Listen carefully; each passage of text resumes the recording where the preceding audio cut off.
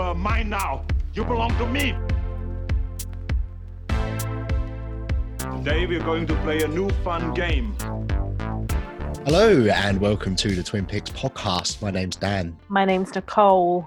This is our On the Water episode. We're going to be talking about Waterworld and the Perfect Storm. After that, Nicole, you're choosing the theme and we're going to pick our films to watch for the next episode. The final section is Stitch Up. I had to watch Fateful Findings and I'm going to talk about that a little bit. And then we announce the results of the poll next week. Or no, we announce them this week, but it's for next week's poll. Next week's review. Fuck it, I don't know what's going on. That'll do. I'm not doing that intro again. Before we get to any of that, we talk about anything we want. I've been very busy, but I don't have anything to talk about, anything exciting to talk about. You mean it's all confidential? Yes and no, maybe. All right, very cryptic. What about you? What have you been up to? Well, I've just told you my poo story, which I can't say on the podcast. I can't talk about it on the podcast, but you found it very funny. I almost shat myself hearing it. That would have been another poo story. It would have been a double poo story. We could have been telling that till the day we died. I've got a really funny poo story, but I'm not going to share it online. God, we've already dragged this right down to the gutter, haven't we? Immediately. It's my fault. That's all right. Oh, all right. So, I mean, apart from that wonderful story that I told you earlier, I've not got much to update on other than my recently watched films, really. So this week I've caught a few films. I watched The Summer of '84, which is like a throwback 80s horror type. It's fairly recent. It's like a throwback horror synthwave. It's all right. It's not bad. I watched a film called Mayhem, which is a pretty silly horror comedy set in an office block building. Had a lot of fun with that. Avengers Infinity War. K9. I watched K9, film that I picked for our animals theme. Then I watched Hatchet, The Fall, a film called The Boat. Because of our On the Water theme, I decided to watch a boat film. It was just on Amazon. It was just one of those movies we'll think you'll like. And it was just set on a boat and it had one dude in it. And he got on his fishing boat and he found this abandoned boat and he got on that boat. And then the boat he just stayed on the boat for the rest of the film. Got locked in the toilet for a bit. More toilet talk. More toilet talk, yeah. I wish that was me. I wish I'd got locked in a toilet. Tell you. Oh, God. The shame. Last year, my goal was to watch 300 movies. And I did that. I watched 300, but I watched my 300th film on New Year's Eve. I timed it perfectly and I managed to watch Terminator 2. My 300th film last year. This year I've hit the 300 in October because of world shutdown. And the other day I ordered, I couldn't handle it anymore. I've been wanting to order it for ages, but I ordered Space Truckers on Blu-ray. Just a favourite of mine. It's a great film. It's so good. I haven't seen it for years and I used to own it on VHS. So I've been really dying to get my hands on this Blu-ray and it finally arrived. So I made that my 300th film. So I managed to sit down and watch that yesterday, and it was glorious. It's just as much fun as I remember. It's very tongue-in-cheek. It's so cheesy. Dennis Hopper as a good guy in the 90s, which was a bit unusual, and another Dennis Hopper film because Dennis Hopper was in Waterworld, which we're talking about a bit later. So I've been hoppering all over the place this week. I've been getting a lot of Hopper inside me. Is that 300 films including like rewatches, right? Yes, including rewatches. Yeah, I'm just making sure. This year the goal is to get to 365. 66. Yes. Leap year this year. I'm up to 277 at the moment, and that's not rewatches. But yeah, I watched Space Truckers and it's got Charles Dance in it and killer robots and space pirates. Also applicable to Underwater in a way. It's pirates. It's great. It's got probably my favourite piece of dialogue ever committed to film, and it's Dennis Hopper when he notices someone trying to steal his truck because they're space truckers. They drive trucks in space and they deliver cargo. I don't know if you got that, but when he finds out that someone's trying to steal his truck, he looks out the window and he says, "Look, some piece of garbage wrapped in human skin is trying to jack my load." That's a daily phrase. I think that's something you're going to use constantly. Imagine just being on a tube and then someone just like cuts in front of you to get out the door quicker than you, and you just say, "Oh, you piece of garbage wrapped in human skin. What are you fucking doing?" They wouldn't know what to do with themselves, would they? Like, what? Yeah. What did you? What? Oh, what now? I don't know. I mean, I'd love it if someone said it to me. I'll use it My more new best often on friend. you. Right. That's it, mate. So I've made it to 300. You're at 277. So it's clear who's winning that race. And the loser has to do the stitch up on the Christmas special. Oh fuck! I need to catch up. What? I don't have as much time as you because I've recently started working. I've worked for the past month now, so Yeah. it's not like I can just sit at home watching films all the time. But All right. all right. Well, I'm lucky by facing it. Is it my turn yet? Your turn for what? To say what I've been watching. Yes. Oh, sorry. What have you been watching, Nicole? I've watched 2 TV shows. They couldn't be more opposite to each other. The last one I watched was Emily in Paris. The only reason why I kind of enjoyed that series was the whole social media marketing base, how it is in this TV show. Otherwise, it's pretty cheesy and corny and whatever. And the other one I watched was Ratched. The One Flew Over the Cuckoo's Nest. Nurse Ratched.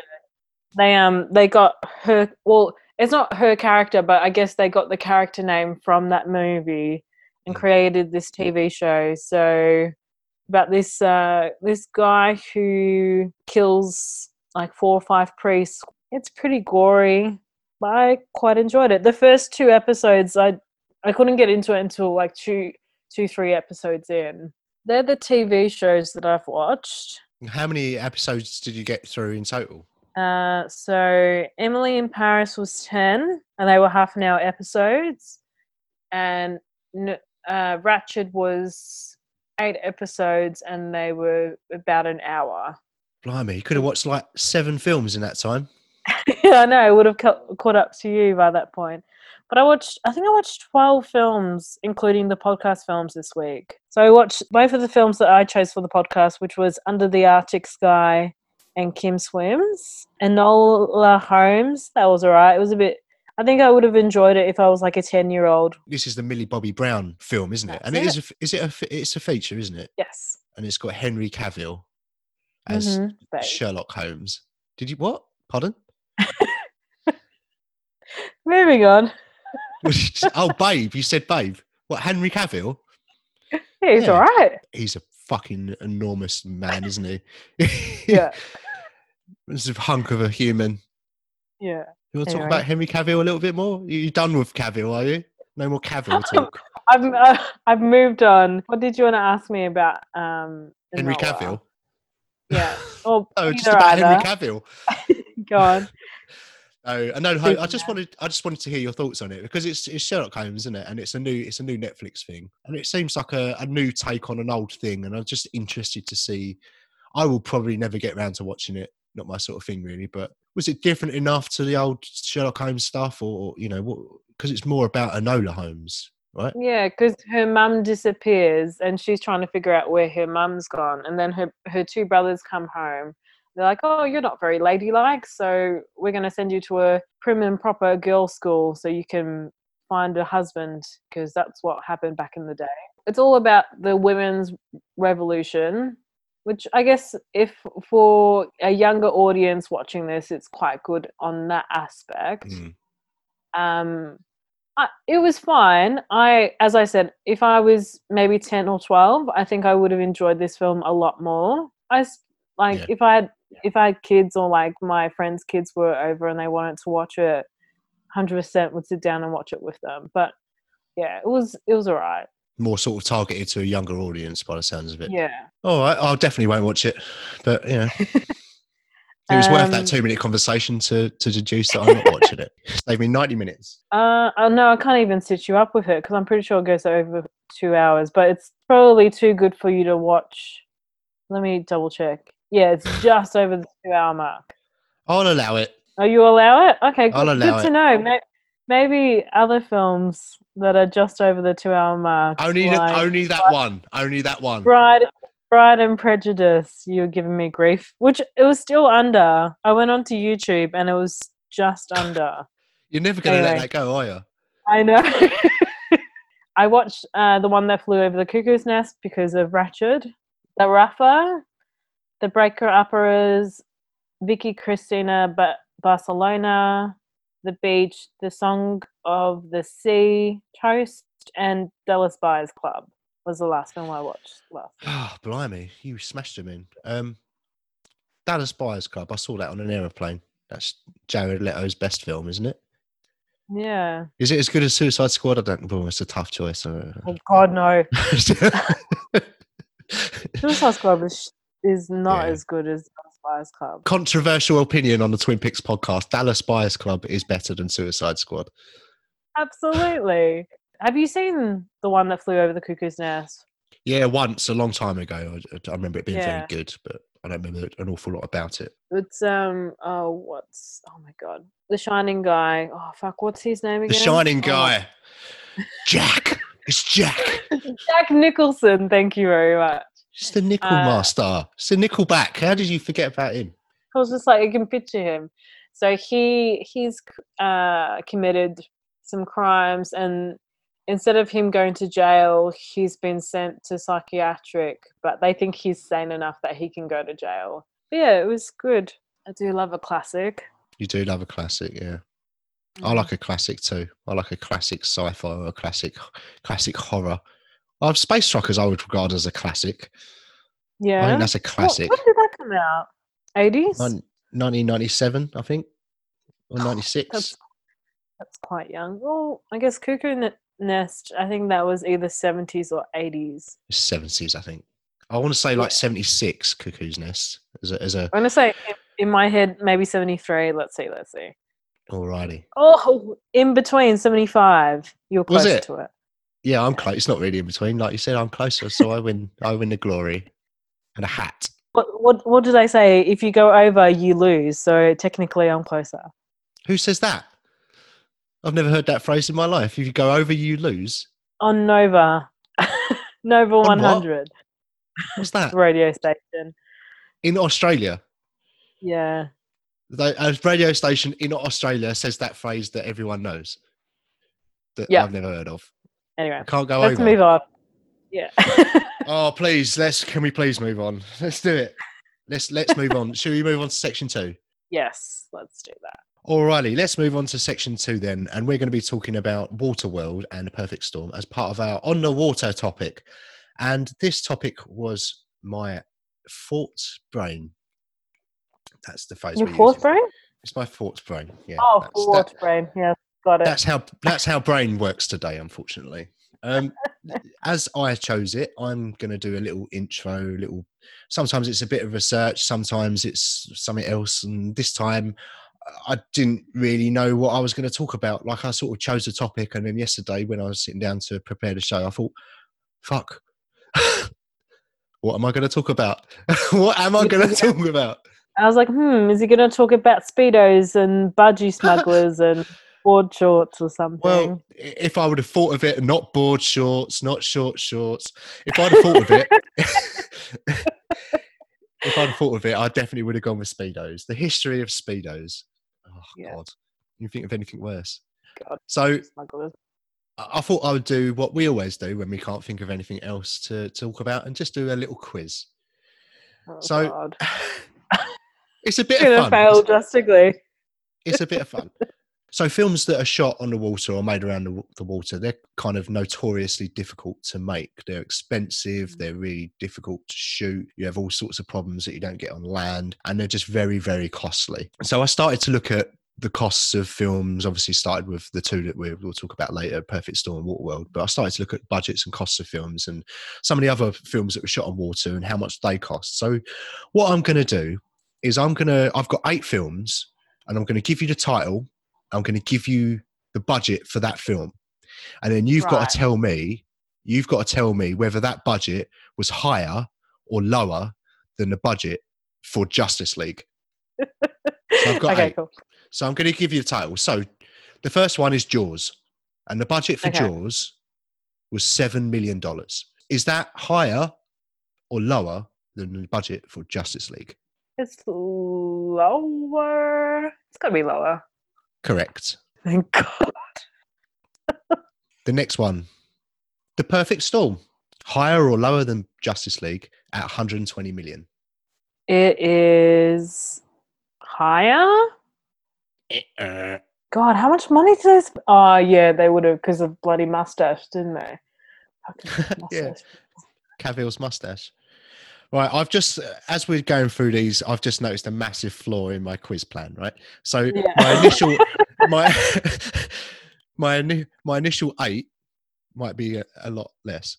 So I'm just going to give you another Okay. one, right? So Master and Commander, the Russell Crowe film, that cost $150 million. Is that lower Wow. or higher than Justice League? Lower. Correct. Yes, good. Right. Budget for Waterworld was 175 million. Is that lower or higher than the budget for Justice League? I'm going to say higher. Incorrect. Wow. Fucking hell. Incorrect. What? Bloody Cavill's mustache was super expensive. No, I know. It's that facial hair. So it's just glorious facial hair. It just takes so long to remove. Like diamond tweezers.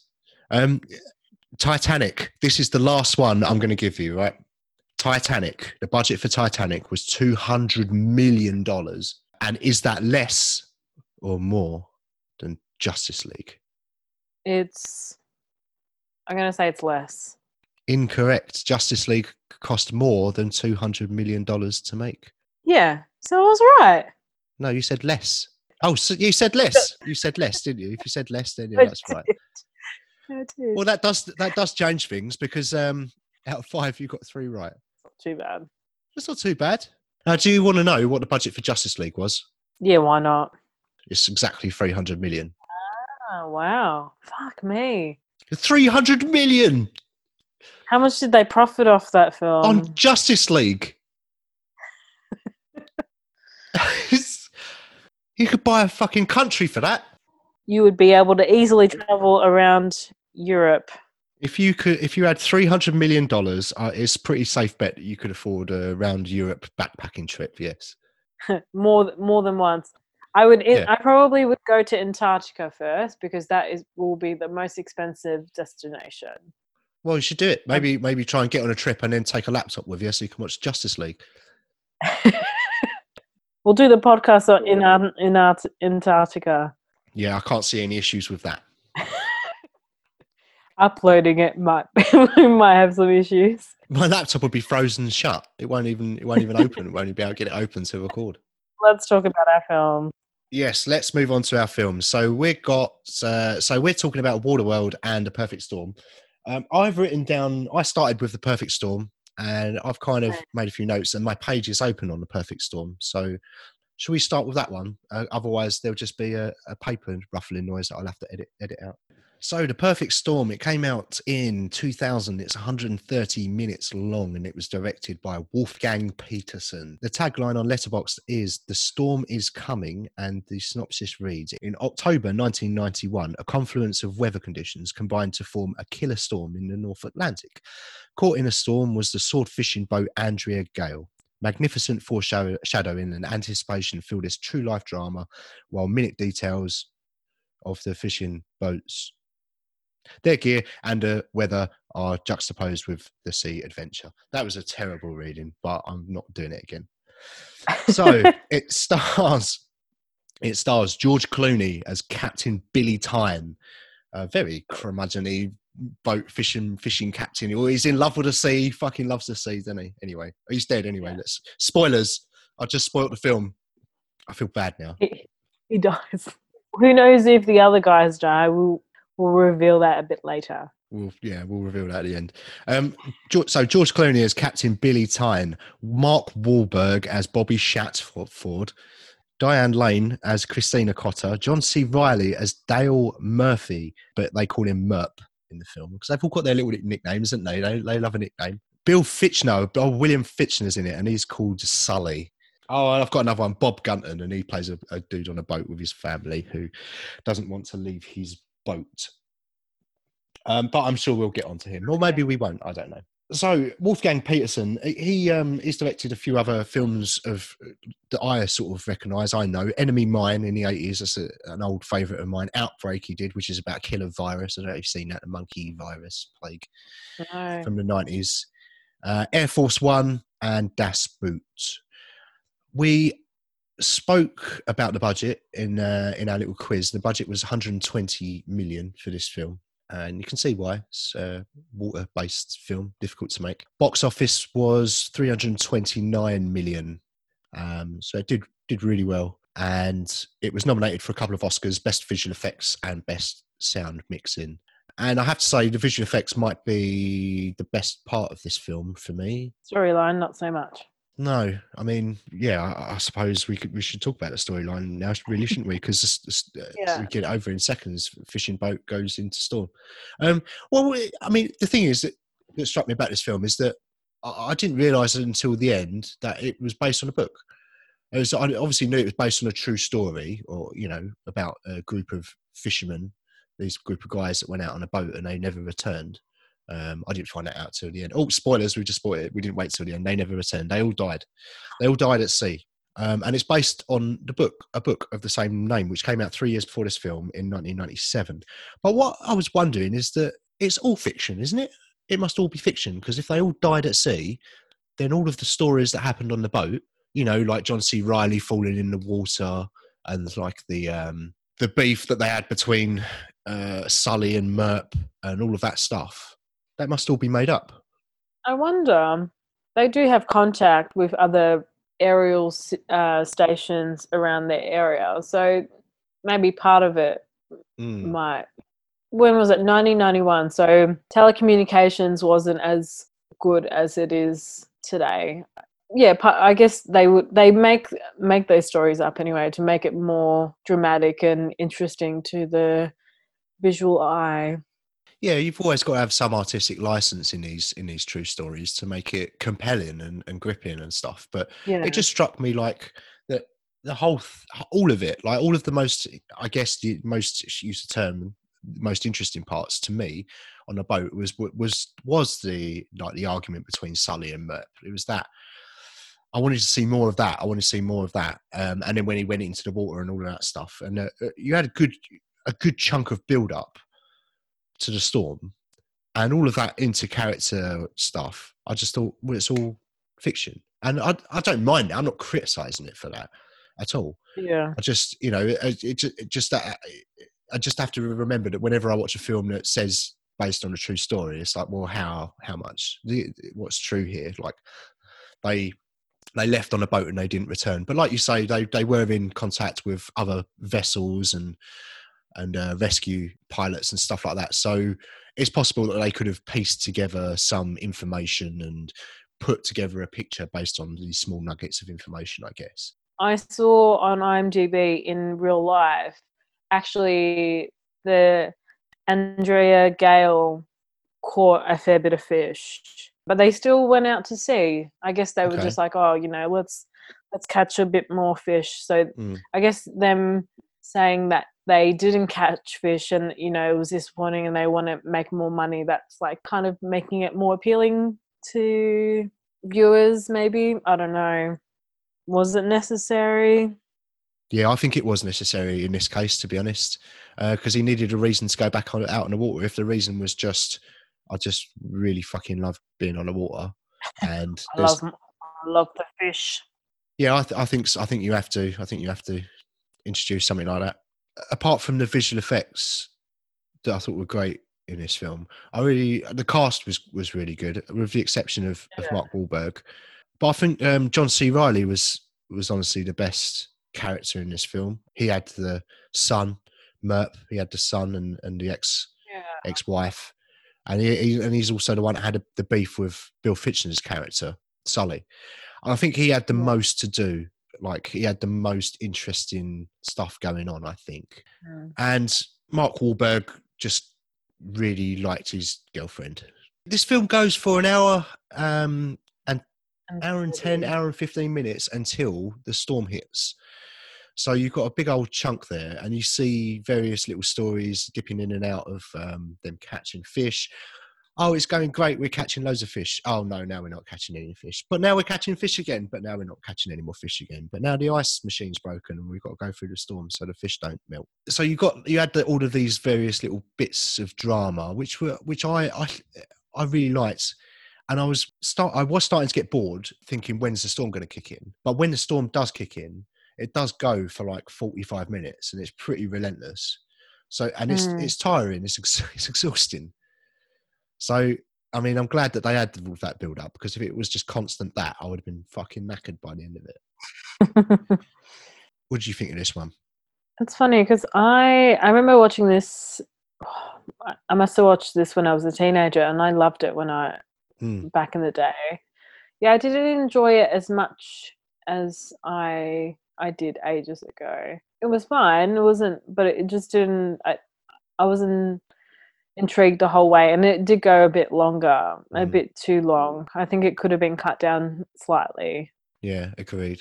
I'd like to have seen some of those other side sequences, like the other boats and stuff like that. Maybe cut some of that stuff down. The rescue, although I did enjoy the pilot, the helicopter rescue stuff where they're trying to refuel with the plane and stuff. I did enjoy all of that.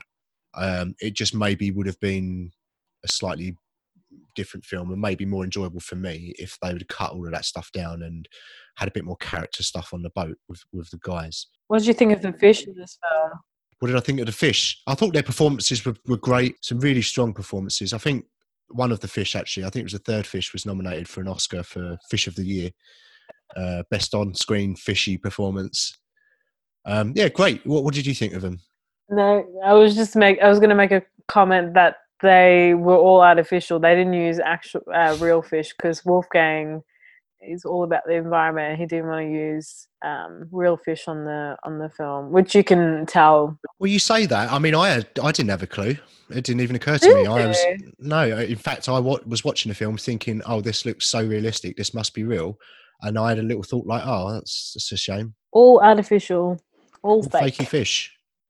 All fakey they were fish. Artificial fish. Artificial. If you have some spare money and you would like to open a marine fish shop, there you go. You've got a name for it. Artificial. That's what I'll do with my 300 million as well. Get an artificial fish. Please buy a tropical and or stroke marine fish shop and call it artificial. But I tell you, my contribution would be one of those little plastic scuba divers that you put in a fish tank. But Perfect Storm. I thought it was all right. It was all about the visual effects for me. I would like to have seen this on the big screen, but for me, it'd be like a one and done. I certainly don't think I'll probably watch this film again. But I appreciated more the effects and the stunt work and stuff like that. 7 out of 10 is a generous kind of score for me. Yeah. What do you think? I'm gonna be the harsh one in this. I'm gonna give it. Well, it's not that much off. I'm gonna give it 6.5 out of 10. Yeah, it's only half a point off. It's pretty close. Yeah. We're pretty much in the same place, I think. It was pretty good. It was enjoyable enough, and I enjoyed it more than I thought I would. So I think that's probably why I'm slightly higher than you, is that I was expecting it to not be as that great, and I got a little bit more from it than I was expecting. So expectations play a big part in films for me. I've got a couple of little minor facts for you, right? So it wasn't shot on the water at all. We said it was green screen. There may have been some other, establishing shots or whatever, but for the most part, the main cast were just locked in a tank for 2.5, 3 months on a soundstage. Apparently, they all threw up. They were all throwing up and being sick and vomiting over each other, except from Bill Fichtner, who says that he didn't throw up once. Yeah, but it was pretty grueling. Apparently, pretty hard. Pretty harsh going because they've been thrown about and water splashed on. It's stressful, wasn't it? Yeah, I hope the catering was good to make up for it. Okay, so let's move on to Waterworld then. So Waterworld came out in 1995. It was directed by Kevin Reynolds, and the theatrical release is 135 minutes long, right? But I watched a different version. I watched a 3-hour version that comes on a Blu-ray. Interesting. Yeah. Did you watch it on Netflix? I did, but I read that the 3-hour version is a better cut than the shorter version that I watched. Would Okay. you agree or not? Well, I haven't seen the shorter cut for a while, so I just don't remember, to be honest. But there's one particular scene where I could see how that's true. Yes, so maybe. Um, Yeah, yeah, the answer to your question is yes, in a very long-winded way. cool. So the tagline is, "Beyond the horizon lies the secret to a new beginning," and the synopsis reads, "In a futuristic world where the polar ice caps have melted and made Earth a liquid planet, a beautiful barmaid rescues a mutant seafarer from a floating island prison. They escape, along with her young child, Enola, and sail off aboard his ship." So the budget was 175 million, or 235 including marketing, and the worldwide box office was 264 million. It stars Kevin Costner and Jean Triplehorn as Helen, Dennis Hopper as Deacon, and Tina Majorino as Enola. Enola, another Eno- Enola. Enola. So I saw Waterworld at the cinema in 1995. I saw it with my parents. I remember quite clearly the cinema I saw it at. Actually, funnily enough, the cinema that I saw it at closed not long after I saw Waterworld and was changed into a theatre about 3 or 4 years afterwards. And I actually did my work experience there, and I did the lighting for Bugsy Malone. So connections. That's awesome, mate. Yes, little Quality. personal story there. Better than my poo story, isn't it? No, I really enjoyed that poo story. I do like that poo story. Good. The very start of the film then. So they got that voiceover guy from the 90s who, does the voiceover for the trailers. And, in a brave new world. They got that guy at the start because the polar ice caps have melted and it's flooded the entire world. I suppose that's the first conceit of the film, isn't it? It's if the ice caps melt, it's not going to cover the entire planet. It's only going to raise water levels by about 30 feet, which would still be a drag, but it ain't going to cover the world, and we're not going to need to recycle our urine. Maybe we will. Maybe we'll just do that for fun. Yeah, that's right. That's the first scene in the film, isn't it? Where we see Kevin Costner. Yes. Yeah, he's drinking his urine, and he's got this like mechanical thing that he pumps. He weighs in, and then it comes out. He turns it into water. But apparently, when it was first conceived in the original screenplay, the writer had envisioned that as being a more organic piece. Like he thought like you'd have a kidney in there and loads of like tubes. I was going to say fallopian tube, but I don't think that's what I meant to say at all. Fallopian tube, I think, might be something completely different. What's a fallopian tube? It's probably near the pancreas. Anyway, Sure. so the writer the writer had a different idea for that. He wanted it to be a bit more organic, and it feels like the film was a bit different to how he first sort of saw it. As we discussed last week, it was meant to be Mad Max on water, and it was exactly Mad Max on water. That's exactly the film we got. Great. It just would have been a little bit different if his vision had seen through to the end of the production. But basically, Kevin Costner's just this drifter, isn't he? He's a drifter, and he's got this trimaran, this awesome sailboat, and no one's seen anything like it. And he is drifting around, salvaging as much as he can, going for a little swim, growing these apples and eating fucking tomatoes. And he comes across this atoll, like this community, floaty village. We call it a floaty village, the floaty village. Yeah. The village what floats, and they've built a miniature sort of town on boats, and they've tied them all together, and it's a really good thing. And that was obviously a real set. They built and paid for that whole set to be built, which was the size of a football field apparently. Was that done in Hawaii? They shot this all in Hawaii, didn't they? Yeah. I mean, we could just score it and then just talk about the making of the film. I mean, let's get into that. What did you? I'm curious to know what you think, because I really like this film. I enjoy it, but I can see its flaws. It was fine. I didn't overly love it. It was a bit of fun. This is a weird thing to enjoy about this film. I do kind of like their costume design. In my eyes, I saw that as like it was just rubbish that they kind of sewn together. Maybe that's maybe an incorrect thing to say. No, it's exactly right. That's exactly what they wanted. They were. That was the idea. They could only wear the clothes that they'd salvaged from other boats or vessels or whatever. Hmm. So they had parts of fish and, beer can, the tiny plastic beer can things that I don't know what they're called, but, they had those sorts of things. I've got one comment. What was with the 007 soundtrack in this? Yeah, it was after his eye had been removed, and then they were like on a mission to plow forward, and then all of a sudden there's like dun, dun, dun, dun, dun, dun, like that typical Bond music. I was like, oh, Was that's there? that. I think, yeah, and that pulled me off a little bit with this film. I was just like, Oh, oh, I missed copying that. music from a different film.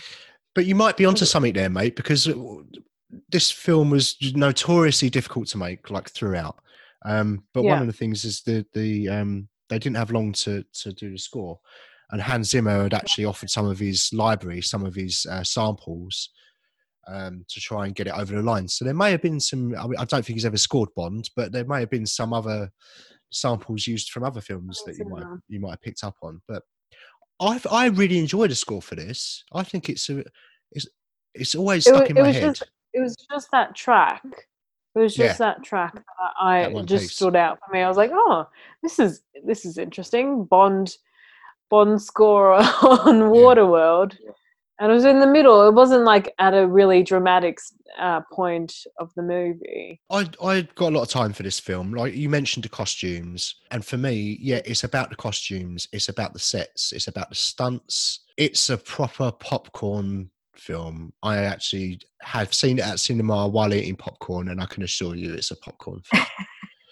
If I did the set, if I was part of set design for this film, I would have had a lot of fun. I reckon it would have been so much fun.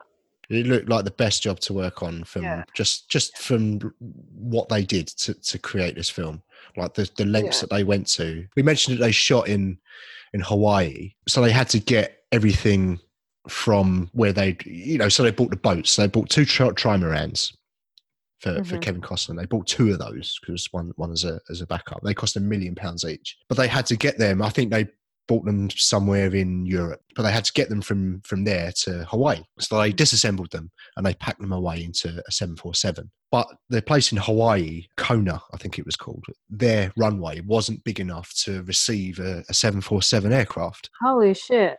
I know. So what they had to do is they had to extend the runway by 1/4 of a mile so they could land the 747. Interesting. It's just, so the boat, between the boat and the atoll, just huge sets. And apparently the villain's boat was a lot of green screen stuff. They didn't actually have a physical boat for that, because that was a big old thing as well, wasn't it? That big old liner thing they had. So I enjoy it for what it is. I enjoy the sets and the stunts and all of that stuff, and I can just sit down and have a good old time of it.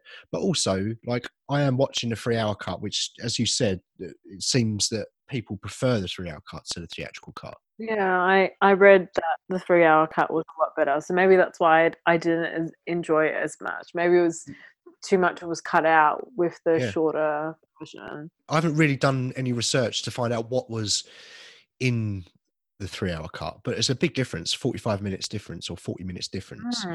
So how does it end? How does your one end, the shorter version, 2 hours 15? What was the very end scene? They arrive to land.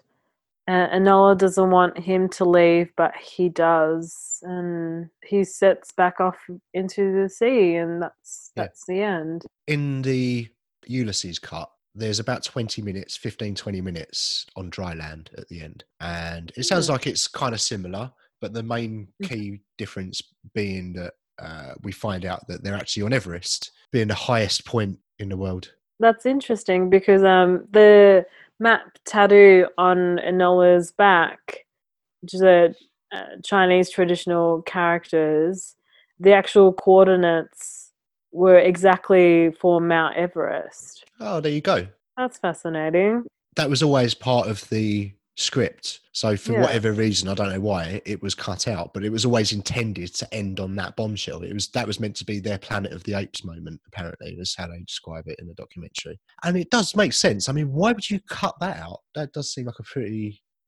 And I seem to remember as well, when I saw this at cinema, I seem to remember my dad and I having a discussion about it probably being somewhere like Everest, because it would be the highest point. So maybe it's not 100% necessary to explicitly state it, but I do think it makes it slightly more enjoyable because it's a popcorn film. You don't need any unanswered questions. You just need it all wrapped up nicely in a little bow, and there you go. Enjoy some jet skis and some explosions. I mean, just going back to the score, I actually wrote down a little note here. It just says swashbuckly score. So clearly I was enjoying it. I thought it was great. Yeah.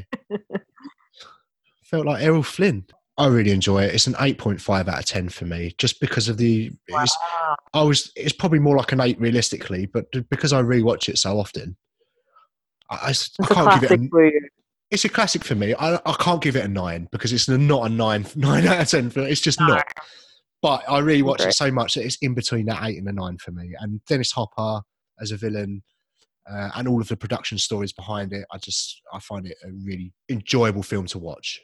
Kevin Costner put a fair bit of money into this film as well. I think he put like 23 mil into it. Did he? Yeah.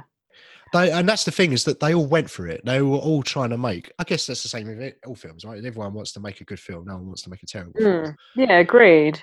It's just like what went into it. All of the work, extending the runway, like you say, Costner putting his own money. He trained for months on a trimaran to get, and I just think that what we got, it's just its own thing. There's nothing quite like it for me, and it's just a classic, and I can just rewatch it. So 8.5. What about you? I'm going to give it a 7 out of 10. That's not bad for Waterworld, the theatrical cut. You should watch the Ulysses cut, 3-hour one. I wonder where I could get that. Well, when you come back to the UK, you can borrow my Blu-ray of it. How about that? Brilliant. We can dedicate 3 hours to watching it. Maybe next time we can do Waterworld again, and I'll watch the theatrical cut and you watch the 3-hour cut. So, on the water films, done. We need to move on to the next part where we're picking our films for next week. And as I chose the theme for this week, the choice is now going back to you. And you need to let us know what you're going to choose, and we'll then pick our films from there. So what theme are you going for? I am choosing friendships. Friends. Friends for life. Yeah, I mean, you said this to me on WhatsApp, and I responded with 3 vomity face emojis. So that pretty much tells you what my thoughts are on that.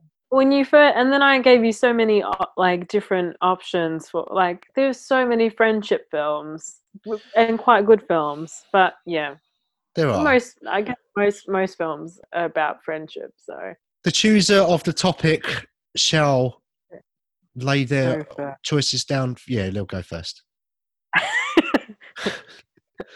Short and sweet. Okay. I know which one out of mine you're going to get rid of. Just saying. Okay. Number 1 is Ferris Bueller's Day Off. Bueller. Number 2 is Gran Torino. The Sausage King of Chicago. Sorry. So was that Gran Torino? Gran Torino. Yeah, Gran Torino. Clint Eastwood. East Clintwood. Clint. Oh, be careful how you say that. Yeah, I know. I was thinking that. I was like, oh. Don't want to get tongue twisted there, do you?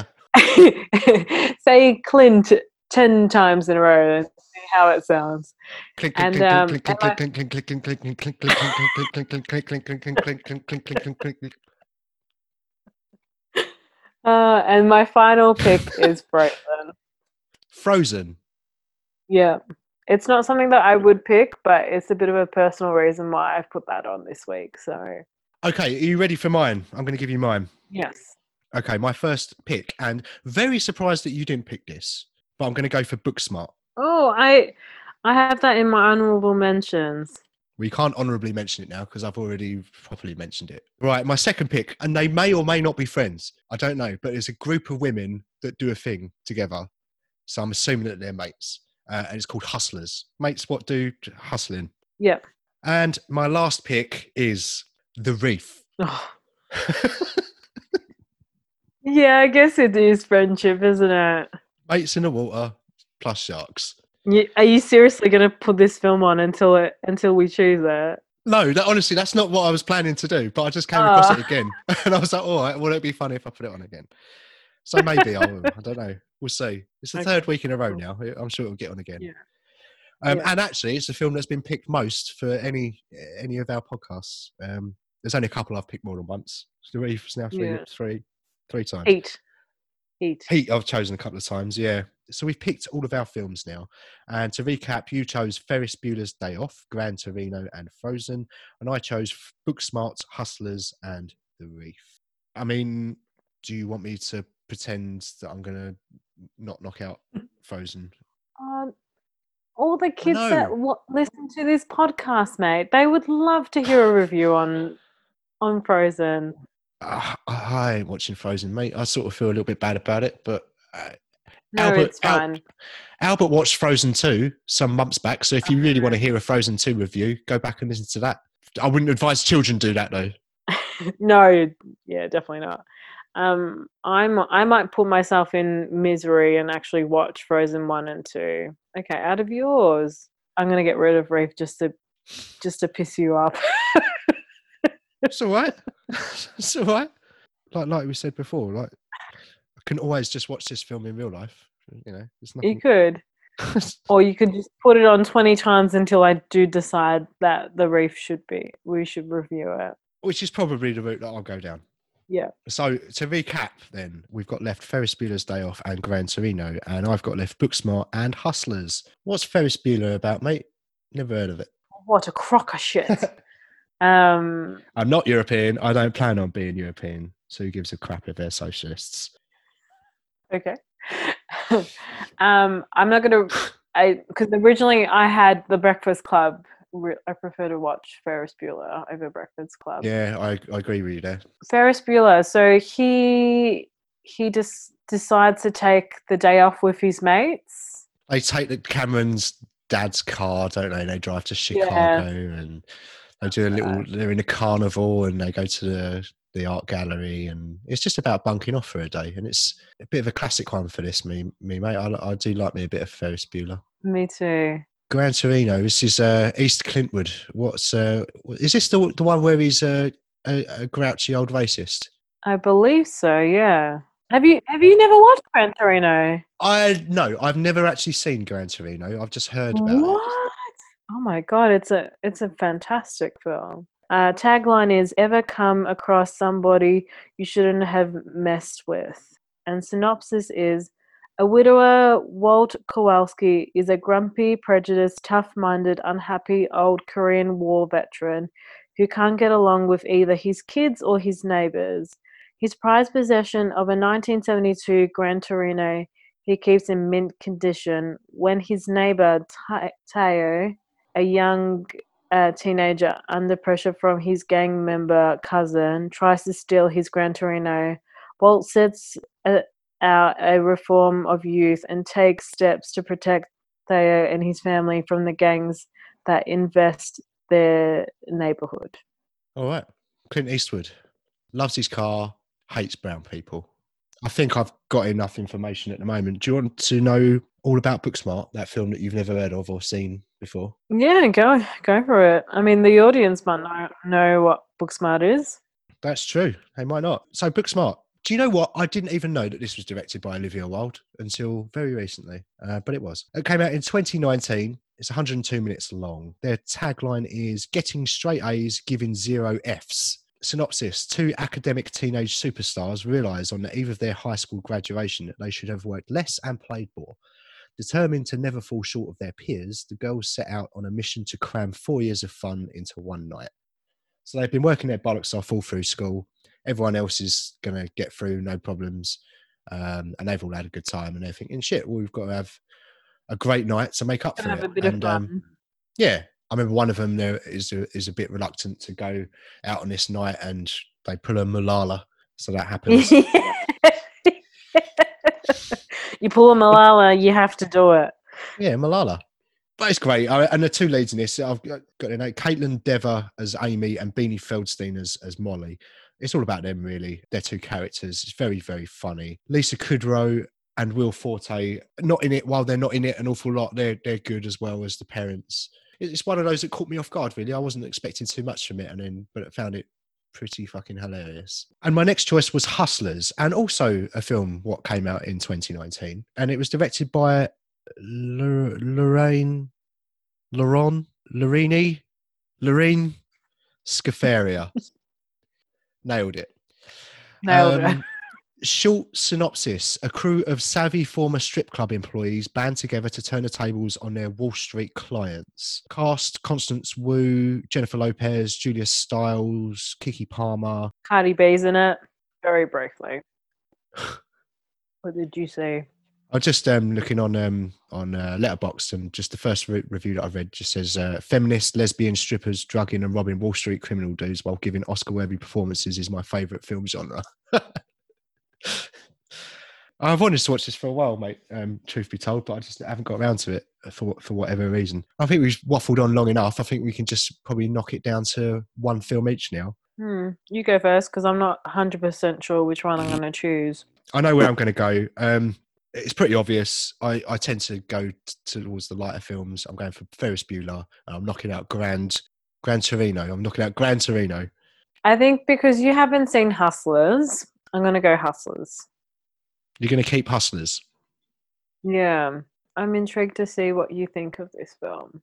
Next episode, then, will be our friendship double reel, and we'll be talking about Ferris Bueller's Day Off and Hustlers. Don't ask me what I'm going to do for the information bit. I did wonder that. I thought, should I test our friendship and see how well you know me? But that's just cruel. Oh, let's make it all about you, Nicole. Let's make it all about you. Oh, all right. Ferris Bueller and Hustlers. You've got to come up with a topic, so best of luck with that. Alrighty, honourable mentions. Oh yeah, of course. There's so many. If you go classic. Did you want to finish your Werther's original before you get on to your honourable mentions? Yeah, you were eating a sweet, aren't you? What is that? Boiled sweet? I was having chili chocolate. Everyone stop, continue listening, but let's just wait for Nicole to finish her food. Everyone stop. If you're driving, stop driving. Pull over to the side of the road. If you're running, stop running. If you're working, stop working. Just all, everyone freeze. And let's wait for Nicole to finish her chili nuts. Movie drone.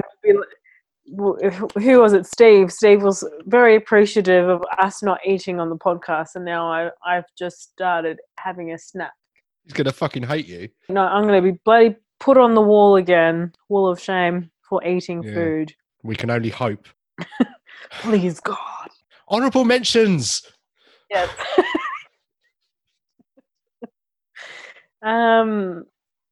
Breakfast Club, Pretty in Pink, 16 Candles, Stand By Me. But the thing was, Stand By Me, I don't think it was on any streaming service. Because that's probably one of my favourite classic films.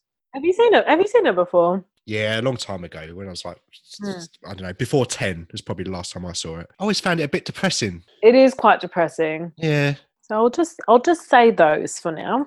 I've got a couple. So first one is Bill and Ted, Excellent Adventure and Bogus Journey. I've never seen Bill and Ted. I'm not surprised. 21 Jump Street, their mates are also policemen. Dumb and Dumber. Yeah, that would have been on my honourable mentions. I'm actually surprised you didn't put that on the list. Yeah, I only didn't put it on because we did a Jim Carrey double a few episodes ago, a couple of months ago. So I've got another Jim Carrey one here, The Cable Guy, because it's kind of a black comedy about Jim Carrey who really wants to be mates with Matthew Broderick. Guest House Paradiso, which is the movie version of Bottom, which was a British sitcom in the 90s, which is very stupid, but I find it fucking hilarious.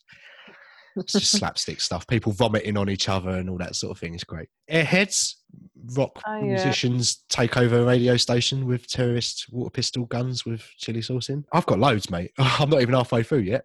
I also had Wayne's World, Dodgeball. I recently bought it on Blu-ray, but it's not available on streaming, so I couldn't pick it. Hot Fuzz. You watched that last week, didn't you? Hot Fuzz. I did. Yeah, that's pretty funny. Oh, here we go. Star Trek 2. Also, I had Ferris Bueller, in case you didn't pick it. The Blues Brothers, and my last one is Rounders. Let's hear your Stitch Up review. Let's move on to the final section, number 3, which is called Stitch Up, where one of us has to watch a terrible film based on the results of a poll that we announced in the last episode. And in the last one, I lost the poll, and I had to watch Fateful Findings, which is a Neil Breen film. So, unfortunately... Please tell me you watched this film. Oh, fuck off. It wasn't available, mate. I even just did a general Google search just to see if anywhere streamed it. No, nothing. Not a sausage. Nowhere.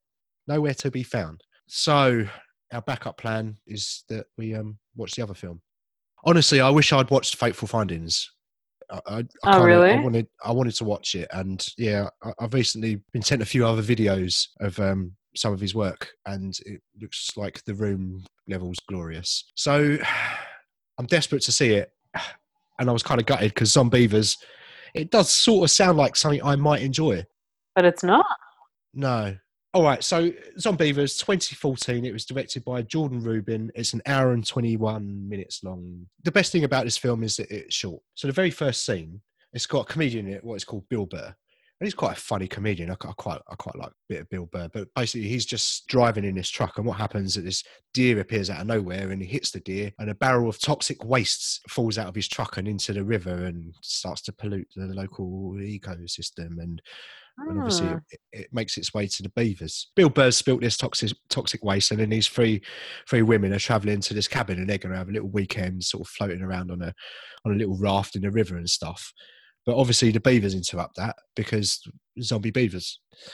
And one of the women inexplicably just loses her bikini top, so she's just walking around with her boobs out. The best thing about this film is the amount of times they say beaver. Did you count it? No, I got about half an hour in, and I realised I should have been doing a beaver count really. Yeah, but I wrote down some of the phrasing that they used around the word beaver. So I want to start with, where are the beavers? Then it moves on to, there was a beaver.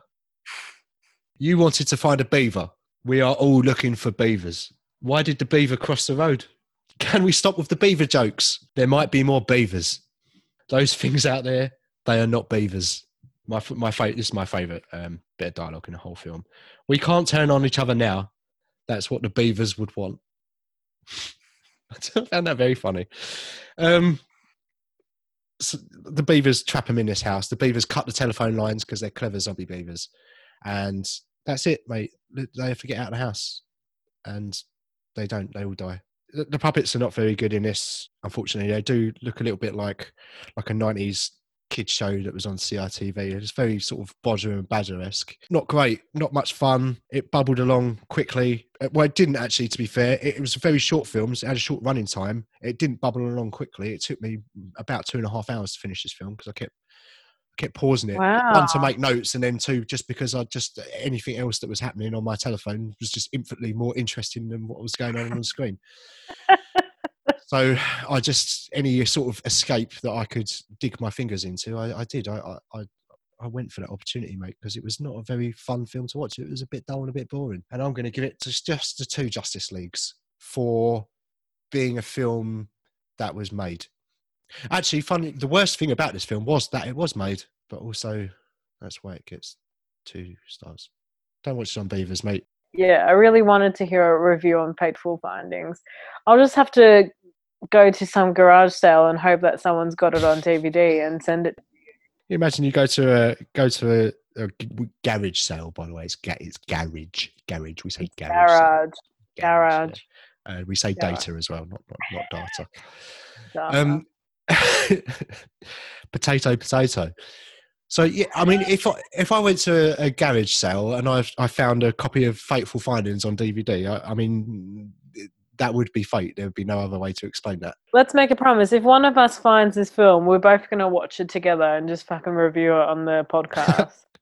All right. Please tell us about the poll, Dan. Alrighty, so the poll, I put the poll on yesterday, and most vertical primate for you versus zombies for me. We had 9 votes in total. It was even. It got even. It got to 3 all at one point, and then my mum voted for me to watch Zombies. What is your mum on Instagram? I need to follow her.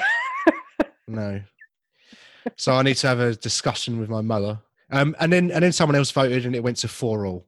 All right, but there is a loser. The deciding vote, and I'm going to call her out on this because she screwed me over. It was Rosie from Gore Press. She voted for me to watch. Yes, thank you, Rosie. I probably woke up my parents right now. It's almost midnight here. Yes. Oh, good. Cheers for that.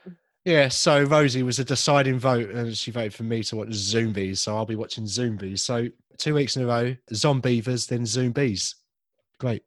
I'm just disappointed that no one's going to be watching Most Vertical Primate. If I can't find Zombies, I might have to. Oh, mate, you it is on streaming service. I triple checked. All right. And the film that I'm choosing for you this week is definitely on streaming service. All right. Well, as we've approached that subject, why don't we go for it? Because it's your turn to choose first. It definitely is your turn to choose first. I watched this horrible film this week. I tend to, and spoiler alert, it is a romantic film. Oh, for fuck's sake. But it's called Romance on the Menu. Fuck off. Oh. I gave it 1 star on Letterboxd. Man, what owns restaurant entices woman with a flavoursome menu. I won't go into detail because I want to make sure you actually watch this film. I might not lose. I'm choosing a film for you. What is called Birdemic. I've got this on my list for you. Oh, brilliant. Well, thou shall now have to remove that film from said Letterboxd Stitchy Uppy list because Dan has gotten to it first. Romance on the Menu for me versus Birdemic for you. It's your turn to put on a poll. Mm-hmm. I'll put it on my Instagram. What Instagram is that, Nicole? Where can we find this place to vote? I will probably put the poll on my Chica Nika Instagram. Where can we find you, Dan? Oh, I'm on the Instagram also at flick.face, but we've got our own page, which you mentioned earlier, which is at Twin Peaks Pod at Instagram or on Instagram. What do the children say? I don't know. Who cares? It's on the internet, and we post things about our episodes and stuff. And so if you listen to the show, please go and follow that page, and it'd be great. We'll give you a follow back, maybe, if you're not a psychopath. And if you want to email the show, you can email us at twinpixpod@gmail.com. Let us have any ideas for themes or movie picks that you want to go for. Do you know what? We stopped everyone from getting on with their day when you were eating your chili chocolate sweets, and we never said to carry on. So they're probably all still standing still or at the side of the road. So please, carry on. Please carry on. I'm sorry. Please continue. Bloody hell. But we should just say au revoir to Mr. Norris, shouldn't we? I guess that's the only thing left to do. Farewell, Norris. Farewell, Mr. Norris. Yeah, and we'll catch up with you next week, sir. Thanks for listening.